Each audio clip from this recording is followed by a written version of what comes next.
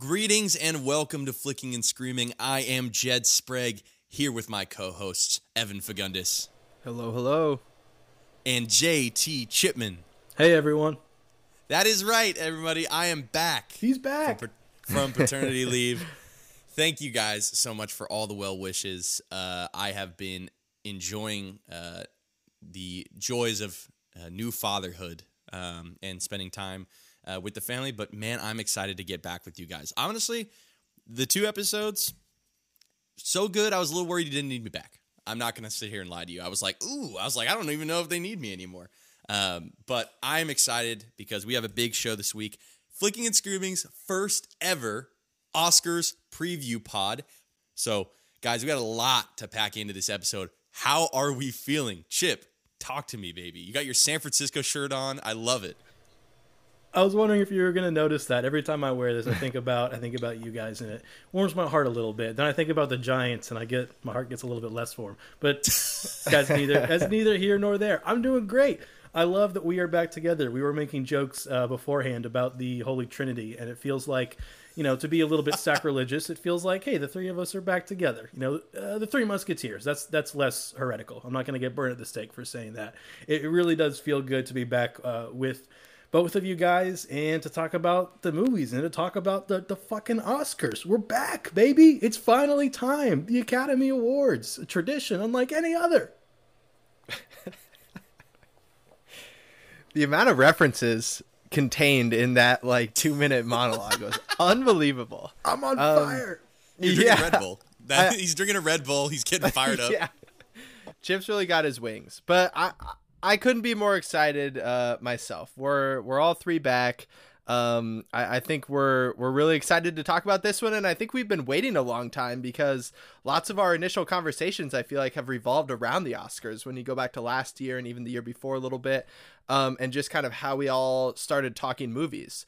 So I'm pretty excited. It does feel like, without jinxing anything, this is kind of getting back to normal, getting into a real award season, even though it's pushed back pretty late. We just had the Masters, as Chip mentioned, sort of referenced a minute ago. But there's a lot that's happening right now that kind of makes it feel like we're on the path back to normalcy. And complaining about Oscar nominations is right in that normal zone. I know. I love it. I'm so excited. Like you said, we've talked about the Oscars a lot, I think, when this was nothing more than just a text thread, mm-hmm. of us chatting about movies. And I think there are even people that love movies that don't necessarily love the Oscars. It is its own thing, right? Loving the awards part of movies. And so I have to ask, for any of our listeners that are in that category, Evan, why should anybody give a flying fuck about the Oscars? That's a great question, and I'm not exactly sure why. I think, if anything, it makes a... I mean, what I mean by that is that if you don't want anything to do with it, I completely understand, and I don't think you're in the wrong. But it does, for somebody like myself who watches so many movies and actually cares about what choices actors make and why they do different movies, it kind of justifies me caring about all this stuff a little bit. Not to say that they even get it right, half the time, or they don't leave people out, or there aren't inherent biases in the way they nominate and give out these awards. But there's just something about the fact that they have these awards, and it seems like the people who make the movies themselves care about them to an extent that justifies me spending so much time not only in watching these movies, but trying to understand the thought behind the making of them, why actors make certain choices, why directors do certain things, and kind of tying it all together into one night where I watch a bunch of famous people on TV. I want to say, I think you said a lot of great things there about why you should care, but I think the last thing you said, just in passing, is why we should care. It's just, you get one night to see a bunch of famous people in the same room, and it's very self-congratulatory. But isn't that what we love about movies, movie stars, and the enigma that is all these beautiful actors and artists, and this is just the culmination of that community. And I think for me that's what I love about it. Chip, what do you think? I completely agree. This is just a vain night, right? This is just movie stars celebrating other movie stars. You can be gross about that if you want, but it's just fun. Like, you get to see really attractive people who are really good at what they do for the most part, really talented people, and they get to talk about how talented each other are. And it's competitive too. We're all sports people. We like the thrill of it all, the idea of it's a bit speculative. There's intrigue. There's like inside information. There's gambling on the Oscars. Like this appeals to like all my kind of base. The id, right? This is the desires of the id, to see all these hot people and then just like, kind of imagine yourself up there, but also just see how they interact in space. Like, this isn't real life. How real are the Oscars? How fake are the Oscars? Whatever. It's very polished. It's very much a performance in and of itself, but you almost think that it's real for a second. When you see like, there's going to be like shots of a table with like 7 celebrities sitting around it, sharing a bottle of wine or something like that, because they're going to be at the theater as well. That's, the important point about this year's Oscars. We are back. There's no Zoom acceptance speeches. There is no remote call-ins. You are here. You are live at, I don't know what theater it's going to be at or what stage, but everyone's going to be there. And it's going to, like you said, another bit of return to normalcy.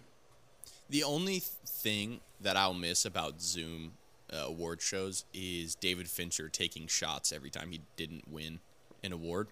And I hope that he continues that tradition and we just see a shot of him at his table with like 30 shot glasses just like emptied. I think that would be truly incredible. Actually, maybe not that many. I don't know if he's going to, drink if he wins. I hope he wins a couple things because we do love David Fincher. Okay, so we've touched on why we should care about the Oscars. I think we got to, jump into it. But do we want to touch a little bit, at all about this year's nominees, like as a whole on a grander scale? Because one of the things about the Oscars, one of the reasons people, have had issues with the Oscars in the past is a lack of diversity amongst its nominees and what films they're being recognized. A lot of white men in Hollywood, and we're sitting here as 3 white men, and probably, like we always say, not the best people to discuss this subject, but we are, I think jointly kind of in the camp of like, hey, there definitely has not been enough diversity and inclusion amongst these nominees. But the last couple of years, things have been getting a little bit better, save for one massive mistake. And this year's nominees, correct me if I'm wrong, it feels like we're like making a little bit of progress, slowly but surely, right? Yeah, there's some progress being made. It's tricky because, at what point is it just for show? Is it just, playing the game of making, identity politics, making it look like, hey, we care versus what, the voting body or Hollywood actually stands for. But there's no denying that we do need more representation. You can hear it from our diversity panel right here of the 3 of us, that we need more representation, and that's not a bad thing at all. Is it enough? No. There's a lot more work that needs to be done on a million different fronts in Hollywood and with our awards shows. But the selection this year, the people that we're seeing being celebrated, there are positive trends. At the very least, there are some positive trends we can see with the Oscars, even more so than some other awards shows, both within movies and outside of movies. I think the Oscars are in a better trajectory than even the Grammys, for example. Mm-hmm. Definitely. Yeah. Evan, anything to add on top of that?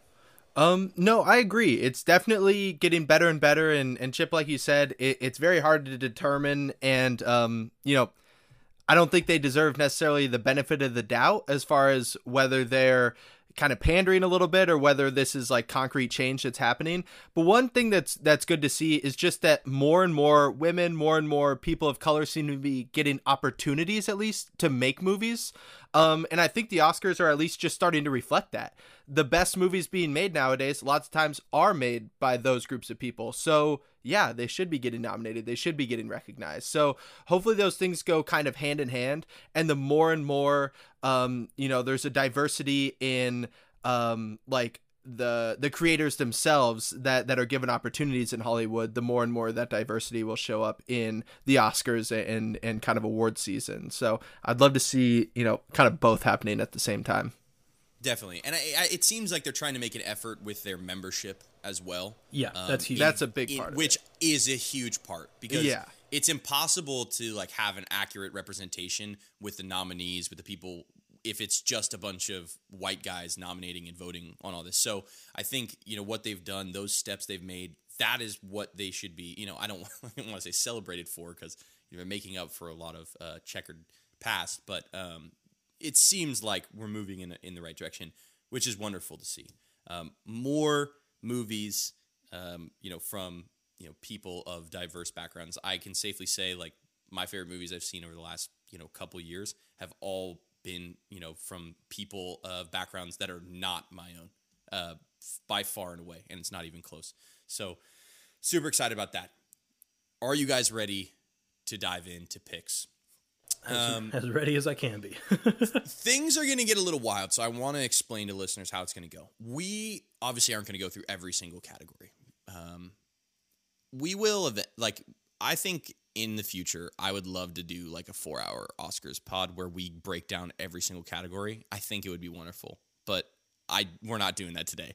So we've decided to focus on these categories: Best Supporting Actress and Actor, Best Adapted Screenplay, Best Original Screenplay, Best Director, Best Actress and Actor in Leading Role, and Best Picture. We are going to go through these. We're each going to give a head pick, who we think is going to win, and a heart pick, who we want to win, and we will then collectively mention any snubs that we thought should have been recognized. With that being said, I think that all makes sense. Let's get into it, guys. Let's start out with the nominees for actress in a supporting role. So this year, we have Maria Bakalova for Borat's subsequent movie film. I'm not going to say the rest of the title. We have Glenn Close for Hillbilly Elegy. We have Olivia Colman for The Father. We have Amanda Seyfried for Mank. And we have Yoo Jung-yoon. Please forgive my pronunciation of any names that are from different cultures. I'm trying my best.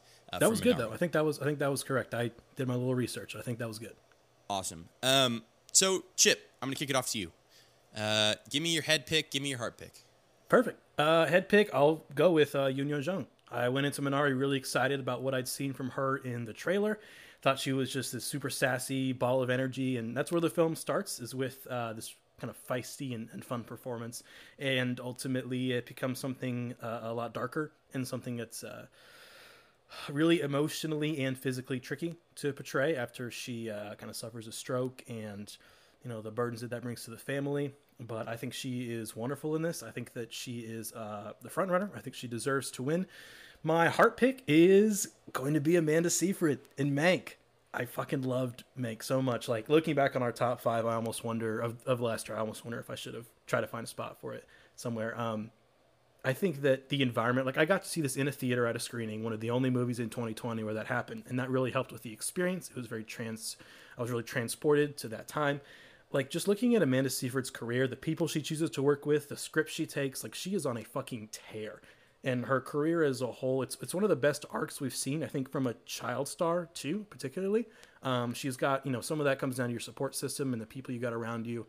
She's been, guided really well and, really, really made a star of herself on her own rights, on her own accord. And I think Mank might be one of her best performances yet. I thought it was a real delight and something so different for a Fincher film. So that's my heart pick for Best Supporting Actress. Awesome. Evan, what about you? So I was going back and forth, and there's going to be a definite theme for some of my picks here. But both for heart and head, I went with Amanda Seyfried, actually. Yeah. I was going back and forth, so she was definitely going to be my heart pick. I've just really enjoyed her as a performer. Going back, I know we've talked a lot about First Reformed. I thought she was amazing in First Reformed and just never quite got the due that she needed from that role.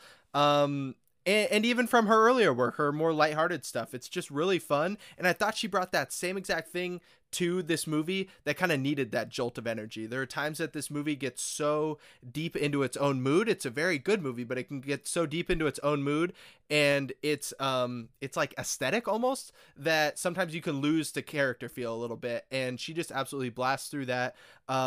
Delivers kind of really quirky, fast, interesting dialogue in a very clear way. Like it's funny, she's talking in a way it's clear that she's doing like period acting, but it still feels so fresh and new. I don't know, it's kind of hard to explain, but she was definitely going to be my heart pick. And then Head, I don't know, she was the front runner kind of early on. It seemed it's kind of wavered back and forth, but I'm thinking they're going to get Mank a couple wins here and there, and this might be one of those. Right. Awesome.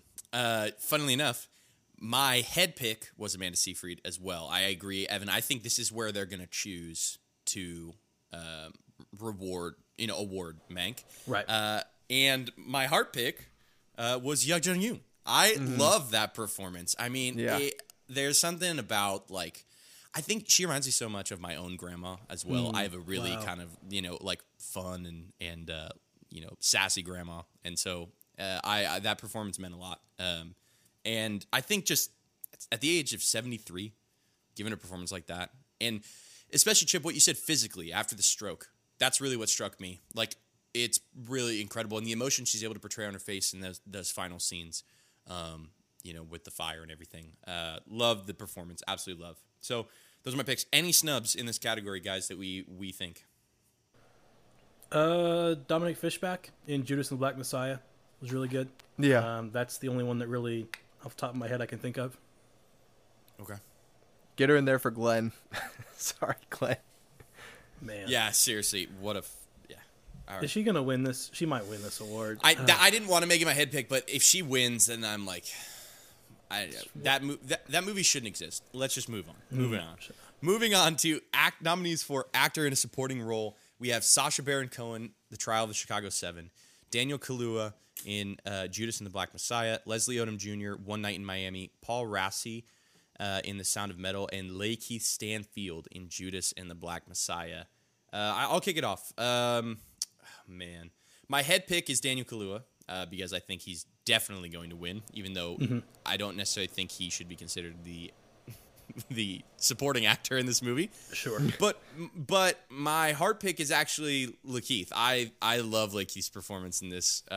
We are Lakeith stans. I think we can put that out there. That's fair. I think what he's doing, while Daniel Kaluuya is giving an absolutely absurdly good performance with so much passion and emotion, I think what Lakeith Stanfield's doing much more subtly in conjunction with that is really what stole my heart from Judas and the Black Messiah. Evan, what about you? So heart, I have Daniel Kaluuya. He might be my favorite performer right now. I don't know. I've been going back and forth a little bit, but Wow. I recently rewatched Get Out, and that might be like my favorite performance of the last 10 years. And then rewatching this movie after having seen it a while back, he just emanates such a power that almost, besides for like the plot and the story itself, it seems like it would be hard for him to ever be supporting anybody. It seems like he is leading the charge in any movie that he's in. So there is a little bit of category fraud going on here, but he was definitely the performance that in my head I think about. It's like the first one that I think about when I think of this round of movies. I couldn't give him my head pick though, because I'm a little bit afraid of a vote split. I'm always a little bit afraid of. So I went Sacha Baron Cohen, and I couldn't even tell you exactly why. This is why it's a head pick and not a heart pick. I'm not saying I love this performance. I thought it was actually pretty decent in a movie that I overall didn't connect with a ton. But I don't know. It just has a feel to me that this could be like the Academy's way of being like, hey, Sacha, you had a pretty good year, but this is a little bit more of an acceptable award to be able to give you. I would have liked this if it was for Borat, honestly. Like, just give it to him for Borat. I don't need it for Trial of Chicago 7, but whatever. Chip, what do you got? I know what you mean. Yeah, I would. Even though I didn't love Borat, like the Borat character is fun to me, but he's not my favorite. I would much No, no. rather have his Borat character win than his Yeah, Tyler exactly. Perry. That's what I'm saying. It's not because I think the Borat character should win, but it's just I see know what you that. mean. So my head and heart pick is Kahlua as Fred Hampton. So I mean, not to defend the Oscars too much, but the best actor category is a solid lock, like maybe the most stone cold lock of the century. So Kahlua couldn't have won the award if he were nominated in Best Actor. Not to, defend the prestigious body of Academy Award voters that much, but I think that might be what's going on here a little bit. They want to actually have a lane where Kahlua can win, and I think he will. I mean, it's downright eerie how close he can match Fred Hampton's voice, his mannerisms, the kind of ups and downs, the bombastic, really youthful energy. I mean, Fred Hampton was 21 years old when he died. He was a kid, and he's not 21, but he carries that wide-eyed, rebellious nature through that entire role.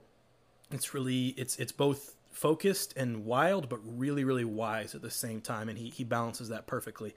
And tells the story of one of the greatest men we've ever seen in the 20th century in America. So I think that Kahlua is my heart, and I think he takes this one. I do think he takes it pretty easily. Like, I would be willing to call this a lock as well for him, just as I'll call agree. the Best Actor category a lock for a different actor.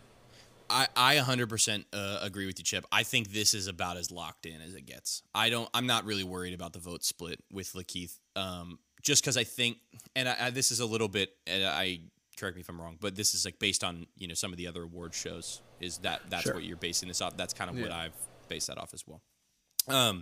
Any snubs in this category, guys? Nothing off the top of my head. This is not one of the ones that I immediately thought of for snubs this category. So nothing's jumping out to me right now. Yeah. All right. Me neither. Moving on to Chip's favorite category, Best Adapted Screenplay. The nominees this year are Sacha Baron Cohen, Anthony Hines, Dan Swimmer, Peter Boheim, and a whole mess of other people. There's about 14 people for Borat's subsequent movie film. Christopher Hampton and Florian Zeller for The Father. Chloe Zhao for Nomadland. Kemp Powers for One Night in Miami. And Ramin Bahrani for The White Tiger. Evan, head heart pick. I literally don't have anything written down for either of these in this category. Let's see. Heart pick, oh boy. Oh my goodness. So heart pick, I'm probably going to go with The Father. That's just the movie that I connected to the most as far as the script itself goes. One Night in Miami, I actually enjoyed as a movie, but the script itself, there were a couple things that kind of got a little jumbled, which makes sense for a story that's kind of that big. A little forced. A little bit. But The Father's just such a heartfelt story, and I honestly I'm not sure how many people have even seen The Father, and I don't even want to give away too much as far as the plot specifics go.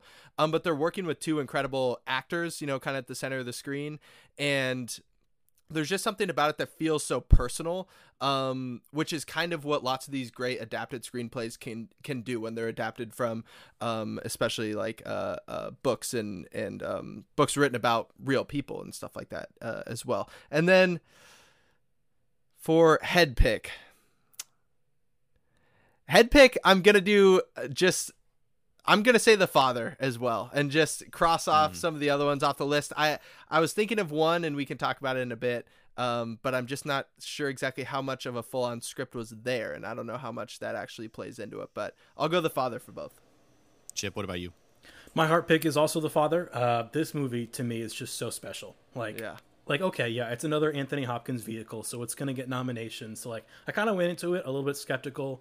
I knew that it was based on a play and it was written by a playwright, and I was like, okay, that doesn't always translate to a movie. And you can sometimes tell with how the characters interact in space and some of the tropes, but what they do with the Hopkins character it is just so special. I mean, it's almost like it was written for him. I think the play was written in 2012-ish and performed, and I mean, Hopkins is just, I don't know if it's a stretch to say he was born to play. It's such a trope to say he was born to play this, at whatever. I mean, he's quite old and he's played so many roles, but I can't help but think maybe it was written with him in mind a little bit. And there's a couple of quotes, especially at the end, that just left me in tears, to be quite honest. And you know, when you see it and when you hear some of those lines, yeah, just pretty much broke me. My head pick is Nomadland. I think this is probably what you're referring to, Evan, when you said there really wasn't much of a script to go off of. There's a lot of discourse around this movie that we can probably save for later as well. I think this is pretty close to a lock. I think that the Academy really wants to award Chloe Zhao for her work there, and for some of the, you know, it's adapted from a novel, and there's a lot of real people in the movie delivering kind of real lines with different angles you can take on that. But I think this is going to win. Yeah, I'm doubling up on The Father too. Both head and heart. I really hope Nice. I don't know if my heart's getting in the way of my head, but this was my favorite in this category, like far and away. Like you said, Chip, there are just, I don't want to, but there are some lines in this movie that will tear out your soul, and it's unbelievable performance. So yeah, that's where I'm going. I'm going head and heart for The Father. Any snubs? I can't imagine we have snubs for adapted screenplay. 0 snubs. Okay. Yeah. All right. Moving on to writing for Best Original Screenplay. Nominees are Will Burson and Shaka King for Judas and the Black Messiah. It says, but it also says story by Will Burson, Shaka King, Kenny Lucas, and Keith Lucas. So I want to put that. This story is by all those people, but the screenplay was Will Burson and Shaka King. Minari, written by Lee Isaac Chung. Promising Young Woman, Emerald Fennell. Sound of Metal, Darius Martyr, Abram Martyr, story by Darius Martyr and Derek Cian France. I apologize for that pronunciation. And then The Trial of the Chicago 7 for our boy, Mr. Put Down the Pen, Aaron Sorkin. I'll kick us off. I think my head pick is going to be Judas and the Black Messiah. Okay. And my heart pick is going to be Minari. Yeah. I think the screen, like the dialogue, obviously the Minari is that's all that movie is, right? It's just this beautiful dialogue, between, a family adjusting, to a new reality, and it's so beautiful. The sentiment, the fun, the laughs, you feel like you're a part of the family through that movie. So that's what I'm going with. All right, Evan, what do you got? So, heart, I'm also going with Minari, and honestly, kind of a runaway for me. I think, like you said, so much of what makes this story amazing, the family, the love, grief, community, change, all of that comes through not only in the dialogue, which is obviously amazing, but I think so much of the greatness in this movie is people reacting to each other and showing how families like interact together. And even when they're not talking, I think the screenplay is putting these actors in such great position to be able to give off these emotions without even sometimes having to tell you exactly what they're thinking or how certain things that happen in this movie and in these people's lives affects them. So I just got so wrapped up in this movie as I was watching it, and talk about getting emotional, but I got so wrapped up in it. It just felt like the screenplay was just becoming a part of my world in a way.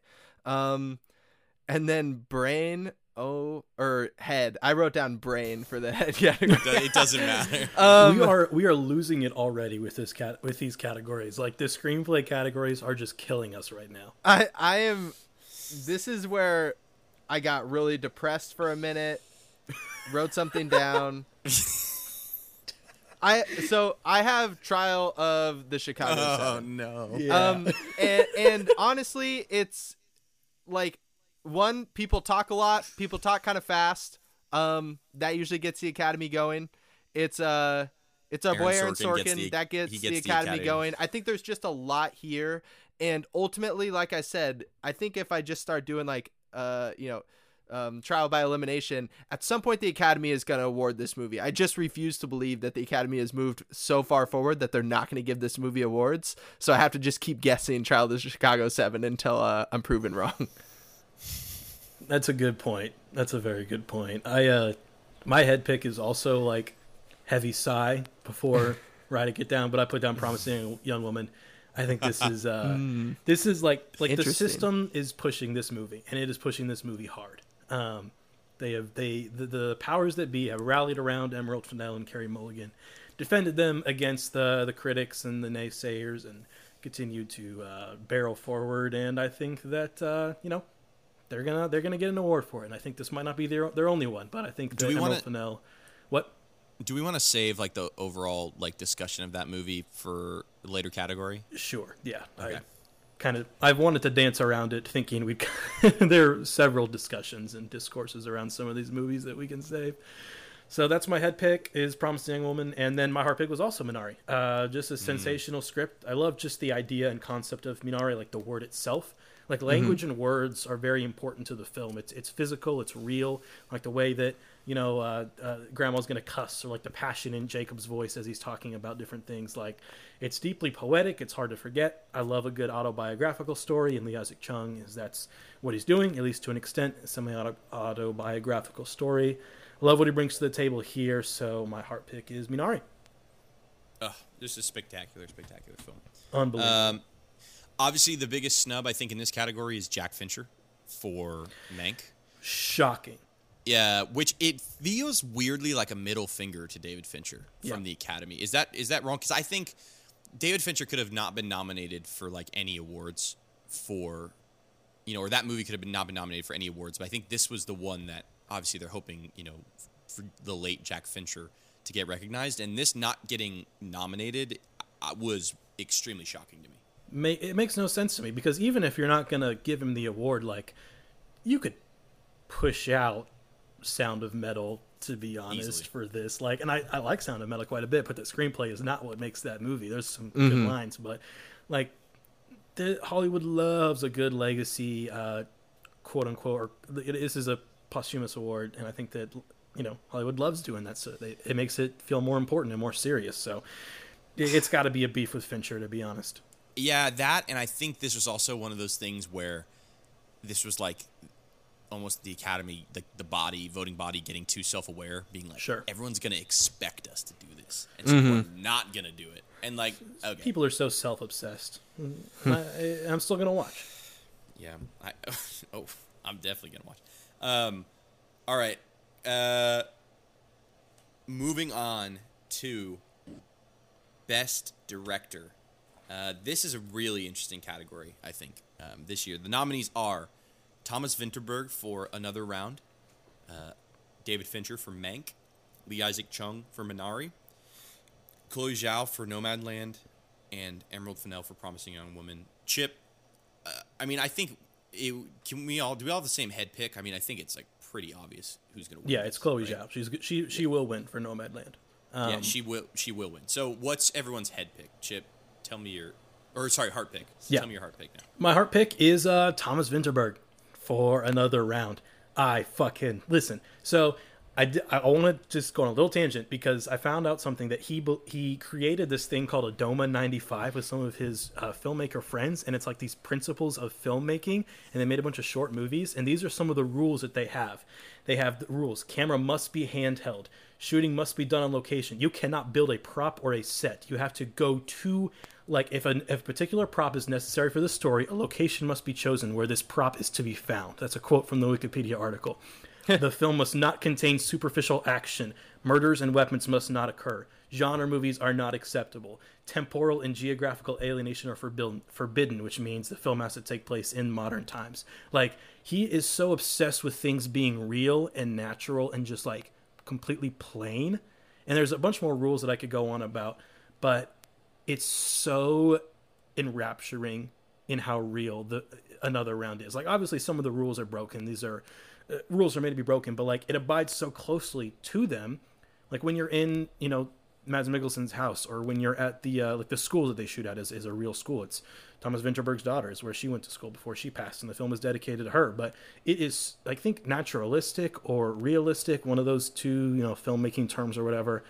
I found it to be just so lovely and just such a nice like change of course and breath of fresh air from literally every other movie that Hollywood puts money into.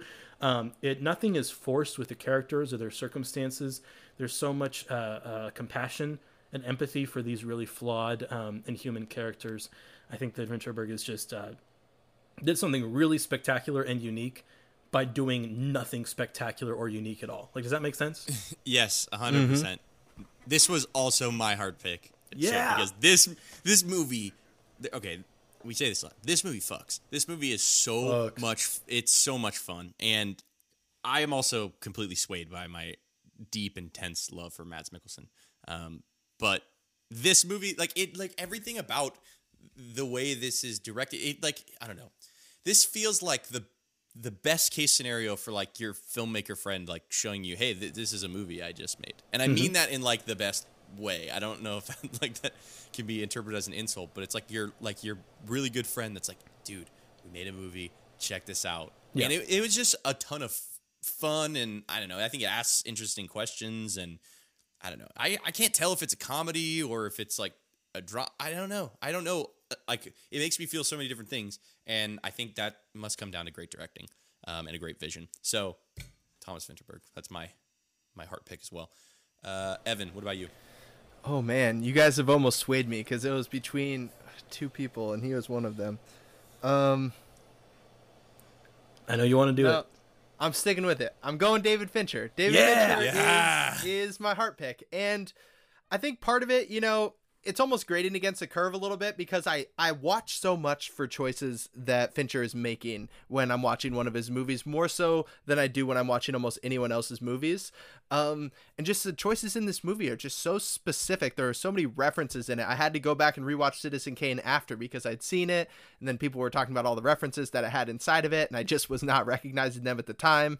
Rewatched, and was drawing comparisons. And there's just like, at some point he has to be, at least for me personally, in my mind, rewarded for being so meticulous, but making his movies feel pretty, I'm not going to say effortless, because you watch Mank and it does not feel effortless or look effortless, but it feels very authentic to the time that it's portraying, to the people that it's portraying.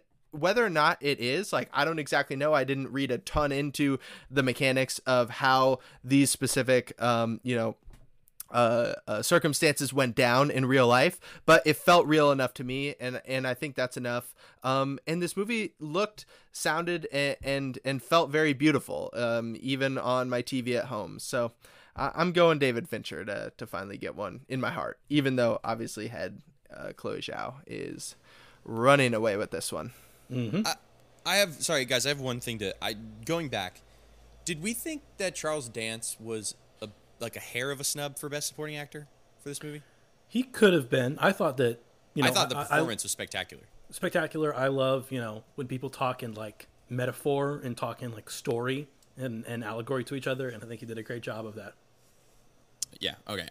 That was one thing, like, it hadn't popped into my head right away, but then the more and more I've thought about it as we talked about Mank, I was like, maybe, but yeah, probably not enough. He might not have had, he just might not have had enough to do, like, 2 more scenes.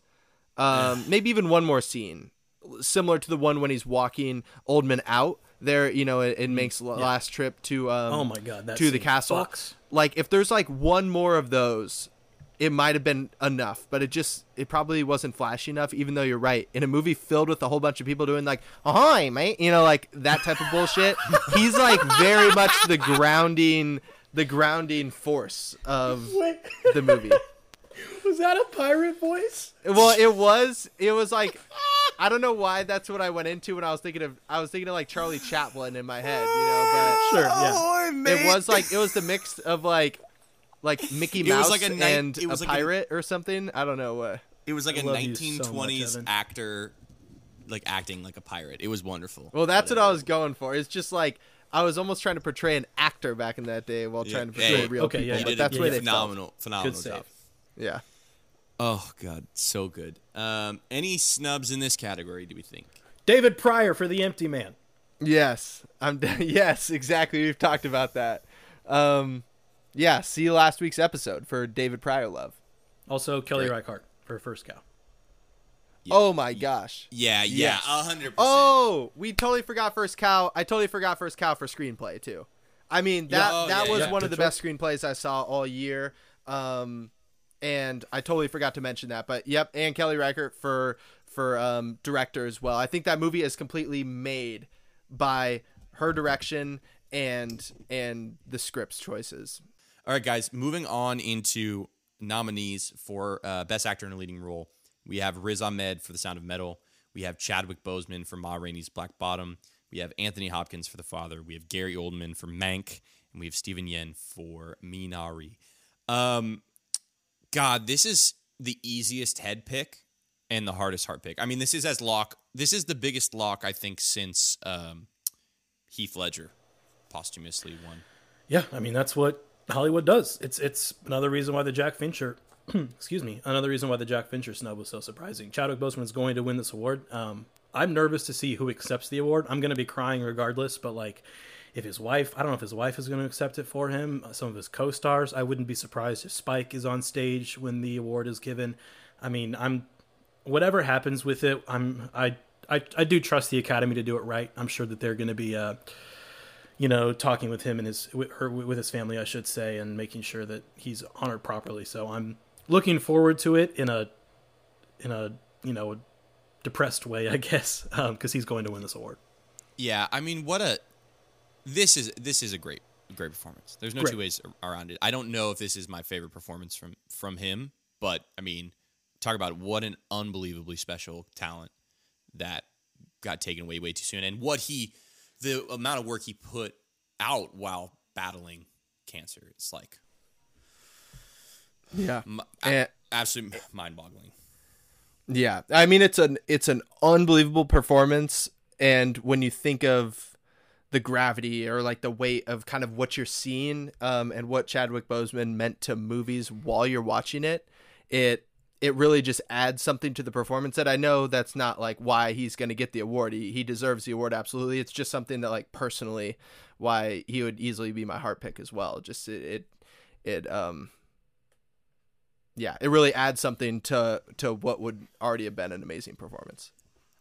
I agree. This would probably all be our heart pick. So just for the sake of like, talking about, other people that, we think had great performances in this category, what would be your like second place pick if that was a thing? Evan, what do you think? Steven Yeun for Minari. I thought he was incredible, and honestly, have to raise my hand and admit I was a massive Walking Dead fan growing up. So seeing his rise into like this esteemed Oscar level actor has just been absolutely incredible to watch. But we talked a little bit about it with screenplay. So much of what makes this movie is emotion and getting across emotion, whether that's through dialogue or interaction, nonverbal interaction, and he's just a master at that. The pain he can carry in his eyes, the commitment that he really has. I don't know. It's something everyone gives great performances all the time, for sure, or lots of people do, but sometimes it just feels like somebody actually becomes a character. And in this movie, it was hard for me to distinguish where Steven ended and where his character began, and kind of vice versa. He just was so enveloped, and it really helped to give the whole film a feeling of being just, almost like a documentary rather than like looking in at a fictional family. Sure. Yeah. Chip, what about you? Same, Steven Yeun?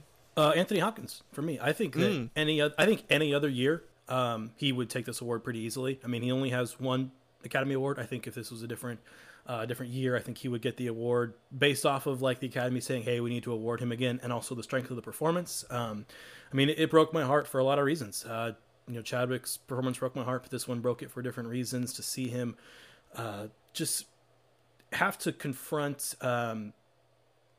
age. And, obviously you can't help but think about what Anthony Hopkins himself is thinking when he's portraying this character, battling age, battling his own mind and his memory. It's a bit of a physically challenging role as well, because he kind of has to like step into like he has to like become a different character at different times, and like find different emotional and mental states as he's talking to the people around him. It, it, it left me weeping, to be honest, especially at the end. So I think Anthony Hopkins is easily my choice for second place. Got it. My choice for second place is also my biggest snub, because I think it is bullshit that he wasn't nominated. Mm-hmm. Yep. It's Delroy Lindo for Da 5 Bloods. Yeah. This was far and away my favorite performance of the year. I think in a year where we don't have the unfortunate situation with Chadwick, and he's going to get the recognition obviously that he deserves. I probably would have lost my mind that not only was he not recognized, but isn't going to win. I think this was an absolutely exceptional performance. And speaking of snubs, we didn't even mention for Best Director, Spike not getting nominated for this is also a huge snub. But Spike understanding what he had with Delroy in this performance and giving him the floor and just letting him take control of the movie in so many of these important moments, I think it's an absolute disaster. It's an absolute travesty. I think everyone at the Academy should be drawn and quartered for not having him nominated. So I was super disappointed. That would be my secondary pick, is a person that's not even nominated. And it's awful. I mean, you're 100% right. Mads Mikkelsen wasn't nominated either, was he? No, and he should have been. So he's another snub. That's for me, Mads Mikkelsen. I can understand, right? It's like, who am I going to take out for Mads Mikkelsen? Maybe Riz Ahmed, but he had a great performance as well. So it's like, but I would take Delroy Lindo's performance over pretty much anybody's except for Chadwick's. Yeah, no, this category was stacked as hell, and sometimes it's the best supporting categories that get more stacked than the best actor. But I mean, this one is some sluggers right here. Definitely. All right, guys. So hold on. I got to toss out one more snub, and now I'm actually looking back. I'm not sure. Maybe he should have gone in Best Supporting Actor, but I think Orion Lee. It was one of the best performances I saw all year. I guess that would probably be supporting, right? Maybe I should have put it in earlier. At least based on what the Academy seems to think supporting means. Right. They might have both been supporting, actually, in that movie, now that I think about the way they've handled some of these other movies, he and John Magaro. But I don't know. That movie is so quiet, so serene, that I think without two incredible performances at the middle of it, it couldn't be as amazing as it was. And I mean, I had this at number 2. I think, Chip, you did too, right? For 2020 movie list, second favorite maybe? movie of last year. It's tough. I mean, it's like A24 basically pushed all their chips in on Minari, which I get. I think that it was, going to play to the Oscars a little bit better based on like what the body seems to want. But I wish they would A24's got some. They've got some draft capital, if we want to put it that way. They've got some stock. I wish they would kind of throw their weight around. You've got a Best Picture winner. You can push more than one movie and more than one shining accomplishment forward. And I just didn't. And this also fell victim. This is like a huge victim of COVID and like the time of year. The time of year it came out, right? Like, it's just been so long. But if this was part of that, I think if this was part of that, like, late summer, early fall. Hey, we decided, after long debate, we're going to put all this on, for like rental online, or streamer for like a little bit and then go to rental. I think it would have gotten a little bit more traction. True. So very true. But yeah, like I said, I mean, I can't fault them for pushing all their chips on a Minari. What a spectacular film. All right. Moving on to actress in a leading role. These nominations are Viola Davis for Ma Rainey's Black Bottom, Andra Day for The United States versus Billie Holiday, Vanessa Kirby for Pieces of a Woman, Frances McDormand for Nomadland, and Carey Mulligan for Promising Young Woman. My head pick here is Carey Mulligan. I think they're gonna award her. And this was a tough one for Heart pick. in a movie that I find extremely problematic. I actually do really like Carey Mulligan's performance. And I think she probably is going to deserve to win. But I loved Viola Davis in Ma Rainey's Black Bottom. I mean, that movie is so much about the enigma of Ma Rainey, like herself, and I love how she plays it. And Viola Davis is just like so spectacular. We talk about a talent that we're lucky to have. She's one of the best working right now. So I think I'm going to go with Viola Davis for my heart pick. Chip, what about you? My head pick is also Carey Mulligan. I'm sure she's already got a space on her trophy case for this award to go, and she's good. I'll leave it at that. She is good in the role. Get that trophy? Does this feel like a year that there's more like locks, quote unquote, than ever? Feels and like a lot of locks. Could we be setting ourselves up for some potential like surprise drama? I mean, I like drama. I think for sure, yes. I mean, I don't know. I think we're considering too many people every locks. year everyone goes in thinking like 6 of them are locks, and it doesn't shape out to be that way. So we'll see. I don't know. Maybe this year's different because there's been so much time spent thinking about these things and kind of cultivating these like ideas or where the Academy is leaning. But I don't know. It's weird to me that everyone is so set in stone this year already. Got it. Chip, what's your heart pick? Viola Davis. I don't have a lot of strong feelings on this category, to be honest. But I do think Viola Davis is very good, and I would just love to see her get another statue. I mean, she is just so cool, like one of the coolest people in Hollywood, and she's got a supporting win, so this would be her second, and it would be in the lead. And I just think it's like, I don't know, it's cool to see someone with that combo of a supporting trophy and a lead trophy, and I would very much love for Viola Davis to join that very prestigious club. Love it. Evan, so do you agree with Carey Mulligan? So I put down as for head, and I know she doesn't have as much momentum, but I still put down Frances McDormand, the early favorite. Sure, yeah. And there's just something about it. Just that role just feels very Oscar-y in a way. Mm-hmm. Like there's a way that it's like she's doing a very traditional type of Hollywood portrayal of a character, but it's in a way that's taking on kind of a new age issue and is definitely trying to make a point while it's doing it, which seems to just kind of match up a little bit with what the Oscars looks for sometimes, like somebody in the traditional mold trying to make sometimes safe, but definitely trying to make a point about a certain type of hardship. So there's just something about it that felt very Oscar-y when I was watching it, and I think it's very good. So that's head, and then heart.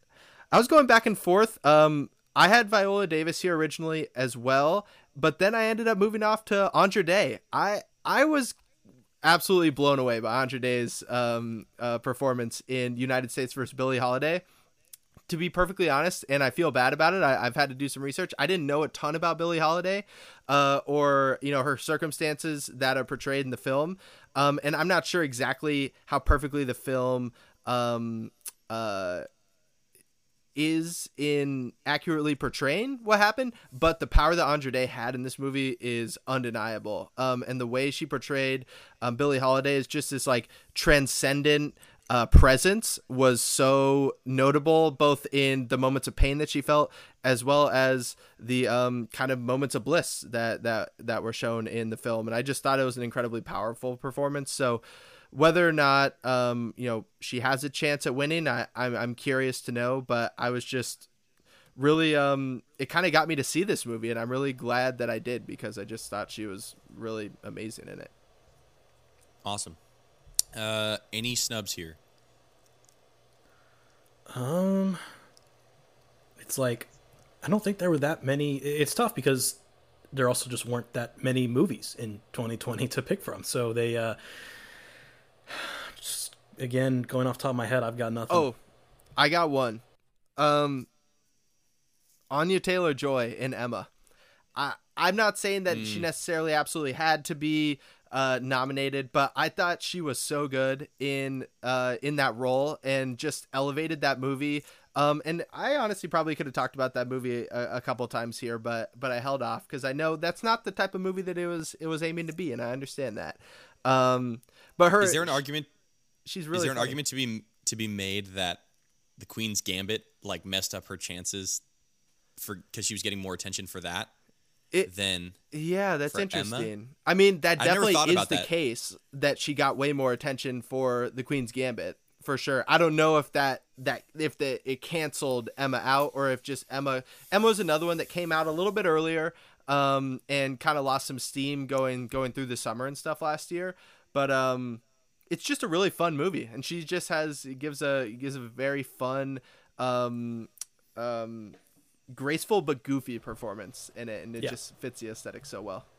Do you guys remember at the beginning of the pandemic when we were like, oh, so Elizabeth Olsen is going to be nominated for Best Actress and win Yeah, for Invisible Man? for Invisible Weird Man. time. Weird time. Yeah. I mean, and she's good in that movie, don't get me wrong. Right. But, like, man, come a long way. Yeah. Yes, we have. I actually think ended up being more really good movies than we were anticipating coming out. I agree, especially with, kind of pushing the deadline back for the Oscars. Mm-hmm. Yeah. Somebody else who we could have, well, I mean, I don't know how far off the rails we want to get. It's all right. It's all right. Are you going to say say what you're going to say? Well, I was going to say Palm Springs could have gotten. I remember when Palm Springs okay. first came out, I really thought it might compete for a couple of things. And as far as Best Original Screenplay goes, it's funny to call something an original screenplay that's kind of ripping off an idea that people have been doing, like every other year since like 1990. But I don't know. It felt very fresh, and it's Christine Milioti, right? I didn't want to say her name. Yeah, is wonderful in it, outstanding. I remember at the time when I first saw it, I was like, she's gonna win, or like she's gonna compete for an Oscar in this kind of goofy movie. But it faded a little bit. Yeah, that was a fun movie. I'm glad you didn't. I thought for a second you were gonna Hillbilly Elegy. I really thought. I was like, oh, don't do it. Amy Adams Hive, where are you at? Let's get Amy Adams involved. Well, when you said how off the rails, I was like, oh no. Oh yeah, like, that would really anyway, push this one over the edge. Thank goodness. All right, guys, moving on to the crown jewel of the evening, and that is Best Picture. The nominees this year are The Father, and I'm not going to list all the producers. Thank you. No. For all these movies. Thank you. The Father, Judas and the Black Messiah, Mank, Minari, Nomadland, Promising Young Woman, Sound of Metal, and The Trial of the Chicago 7. I want to do this one a little bit differently. Can we get like let's get a 10-second soundbite on what we think of some of these movies. Let's start at the bottom. Trial of Chicago 7. Chip, give us the flicking and screaming soundbite. Gag me with a spoon. Okay, good. I think we're on the same page there. Sound of Metal. You give this one, Jed. Yeah. Thought it was perfectly fine. Really nice, solid movie with a spectacular performance of Riz Ahmed. Good tattoos. Good tattoos. Yeah, great tattoos. I think this will win in sound editing and should. And it should. Because Yep. that was probably the part of the movie that stood out the most for me. But I don't know. I thought there was, maybe something else that could have been nominated. Promising Young Woman. Evan. So, and I'm curious to hear what you guys think, because what I would say is, like perfectly entertaining. I to be perfectly honest, I didn't read into it super deeply the first time that I watched it because I didn't really think I didn't think this would be competing for like Best Picture and stuff like that. So I just thought it was an entertaining film with like a fun performance in the middle and lots of funny cameos. And was definitely tackling a very, brutal subject and had a couple brutal scenes, but that's kind of it. And now it's like being elevated to possibly being considered like the best movie of the year. So I'm not exactly sure about that. I agree, Evan. I viewed this as I was like, ooh, this is going to be kind of like I know it's like fun's not the right word to put, like a fun revenge movie You know, it like the trailer to me had this like it almost like a similar vibe to like Atomic Blonde, like where it's like, oh, she's gonna be, this girl that goes out and like seeks revenge for these women that have gone through these experiences, and obviously it's a much more pointed story. And again, I didn't read into it as much the first time I saw it, and then the second time I saw it. Chip, if you want to talk about some of the undertones that are very, very apparent.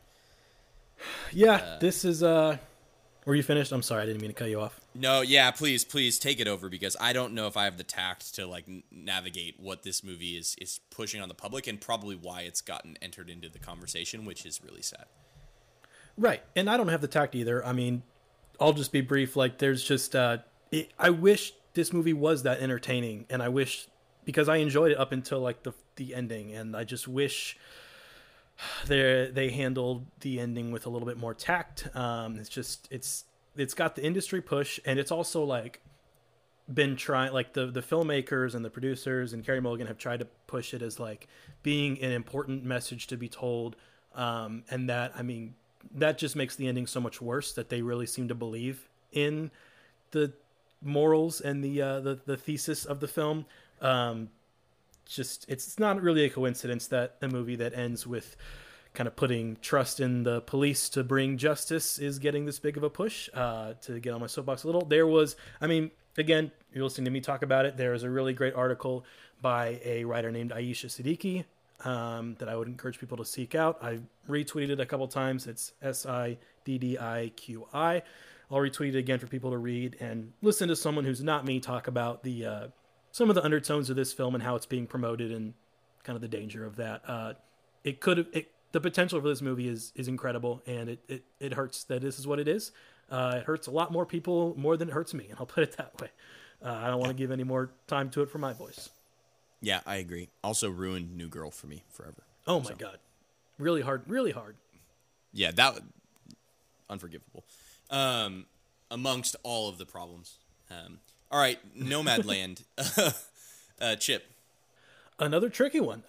My experience with this is a little bit different than some people who've taken more issues to it, and I understand that. I enjoyed the film quite a bit. Reading more into it, things were pointed out to me that I was not fully aware of, and some of the connections with Amazon are tricky, and the portrayal of what it's like to be a person who is struggling with poverty. And, I've had experiences with poverty as well, and some of my own story, and it was tough because I saw a little bit of my own story reflected in these characters, and that made the film a little bit more special to me. But also there's some other issues with how the film was made and some of the way it treats its own characters, who some of them are real people who live the nomad life. And it's just really complicated, and I think it's a film you should watch and do your own research into and come to your own conclusions. Listen to people who have a good grasp on the place of the film in society today and in our socioeconomical times that we live in. This is a tricky one, to say the least. It's a very good non-answer to close out my little spiel on. Yeah.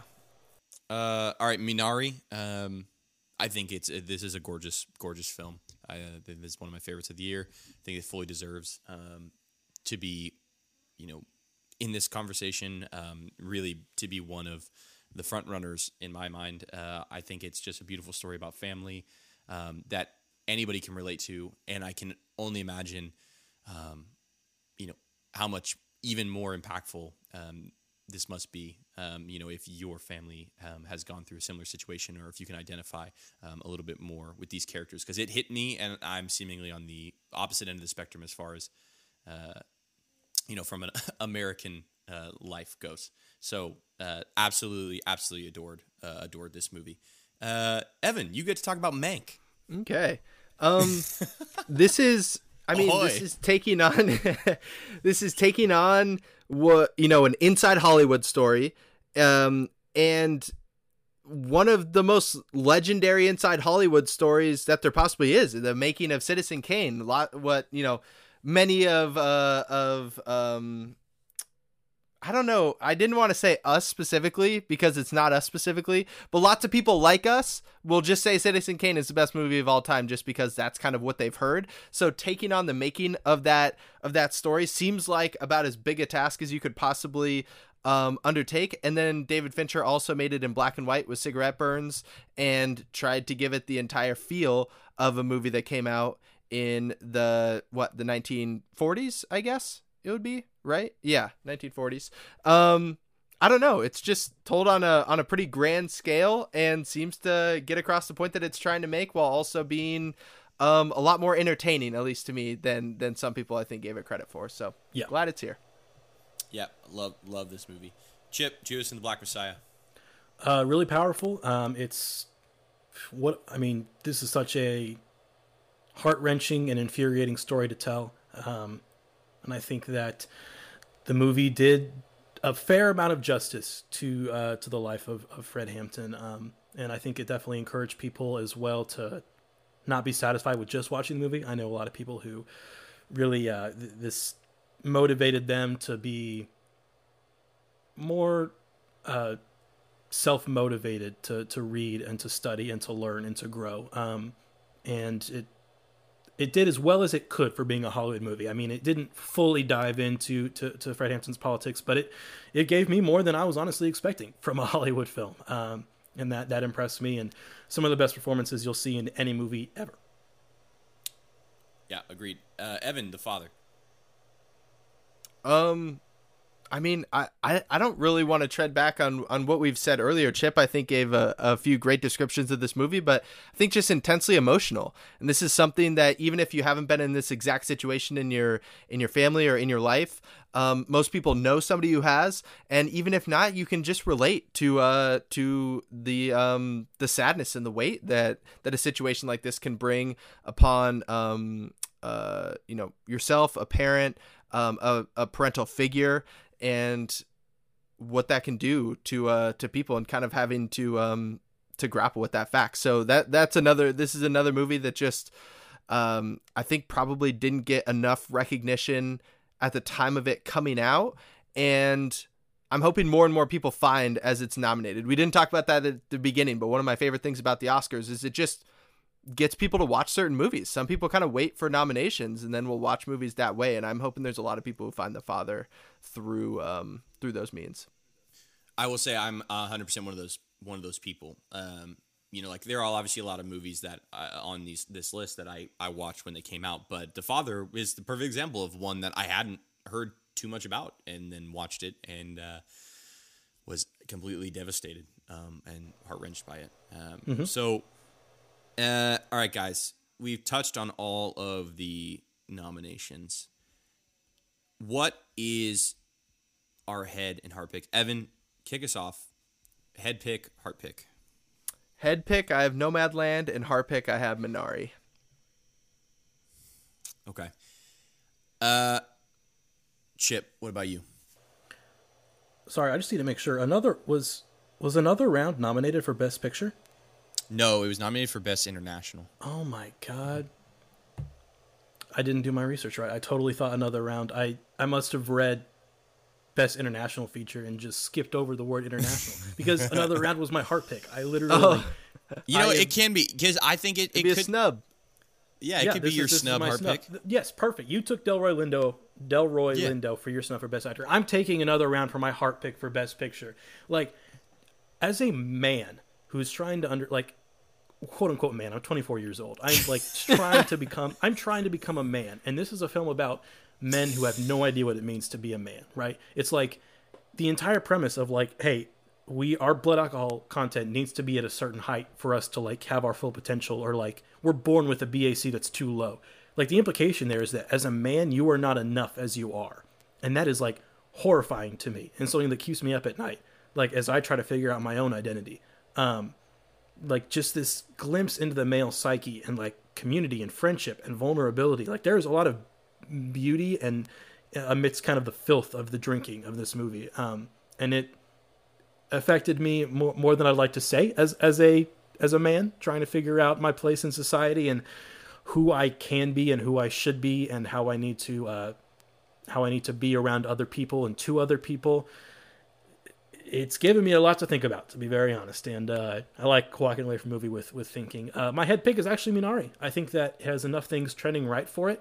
It's such a beautiful movie. I think that it's so cool that we can get a good Midwest movie like this with characters that are real and complex and not stereotypical in any way. From the family that's supposed to be Lee Isaac Chung's family, to the characters that they interact with. Like, Arkansas is not a flyover state. You know, it is. We know the stereotypes, but this is not an uncommon story in a place like this in the middle of the world. This place in America is not just one thing; it contains multitudes, and this family contains multitudes as well. And I think Minari has enough things going for it right now that it is going to take the best picture this year. I love it. Minari is my head and heart pick. This was my favorite movie of the year. I agree, Chip. I hope, I pray that it has enough going for it. Man, it's just such a beautiful movie. And I'm a sucker for movies about family, and when I can connect and, I don't know, and feel the joys and the sadness that comes with being in a family. So absolutely adore Minari. Not to mention spectacular. Like, Nomadland's going to get all the cinematography buzz, but which is it's gorgeous. But yeah, but it's sweeping vistas. It's, it should be gorgeous. Minari is rural Arkansas and is one of the most gorgeous. Not that rural Arkansas isn't, gorgeous, but it's not as majestic as the vistas from Nomadland. Right. Shout out to all our Arkansas listeners. Yeah, there are so many of them. We love you guys. All right, guys, that was it for Oscar's preview part of the podcast. Please tweet your picks at us, because what we're going to do is we are going to remember forever who was right. We're going to take all of the head picks, and then we are going to see how it went. Bragging rights on the line. We want to hear your guys' picks too, head and heart. Give them all. And if there are any snubs that we missed, please do. Because I think snub for Best Picture, before we leave, Ma Rainey's Black Bottom. I think that was probably the biggest, quote unquote snub. Yeah. Did you guys in your? I also have to throw out. Oh, what was that? Sorry, Jed. Did you think that this deserved to be? Ma Rainey's Black Bottom was a snub? Like, in your mind, did you think it deserved to be in this conversation? I liked it more than Trial of the Chicago 7. Yeah, there's a lot of things I'd take over Trial of Chicago 7. Yeah.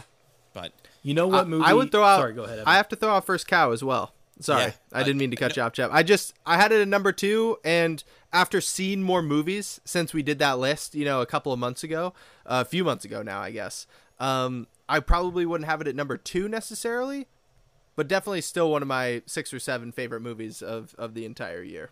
I agree. Also, Justice for Dick Johnson's Dead. Justice for Dick Johnson is dead, and we can't go a podcast without saying it, but Tenet deserved more nominations. Tenet what did the deserve fuck are we talking about? So it got nominated for Best Production Design and Best Visual Effects. How did it not get screenplay? The fact that, well, okay, it's not going to get screenplay. It shouldn't get screenplay. Come on, get the fuck out of here. I can't even abide that. Temporal pincer movement? But he invented a futuristic military movement. The Oscars should love that. They should. The Oscars just don't like Christopher Nolan, even though he loves them. Like he loves the Oscars so much, and they will never love him back, and that's okay. But just the fact that, so it got production design and visual effects nominations. The fact that it didn't get a soundtrack nomination is like one of the most laughable things I've ever heard, because what Ludwig Göransson did with that soundtrack is one of the most batshit things I've heard from a blockbuster in a while. And I mean, it's like Yeezus was a soundtrack, which is the most white boy thing I've ever said in my life. It's probably because of the historically bad sound mixing that movie had. But it got.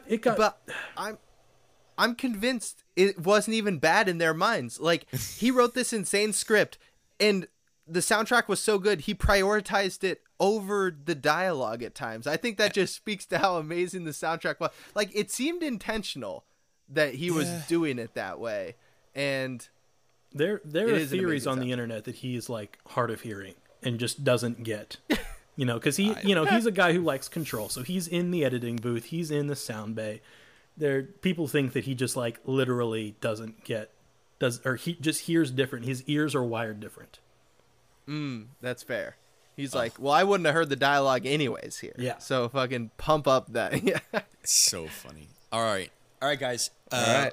Excited for the Oscars. Please tweet at us at Flick and Scream. Follow us on Instagram at Flicking and Screaming. And join the conversation. Next week, we've got an exciting one. We're going to revisit a classic comedy, Airplane. And we're going to no doubt regret it once we fire it up to rewatch it and realize how bad it has aged. But Chip's never seen it. Never seen it. I'm excited. This is like one of my dad's all-time favorite movies, which I might regret saying as soon as we watch it again. Well, now that you are now a dad, so it can be a dad favorite movie for you as well. That's exciting. Yeah, that's a good idea for a future episode. Is what are going to be the dad movies of like our generation? That's top true. 5 dad movies from our generation. What are we going to show our kids? All right, put that in your pocket. If anyone wants to see that episode, tweet us at Flick and Scream. But for the Oscars preview episode, arguably one of the biggest episodes in the history of Flicking and Screaming, I've been Jen Sprague, Evan Fagundis, JT Chipman. Good night, everybody, and let's go Oakland. See ya. See ya.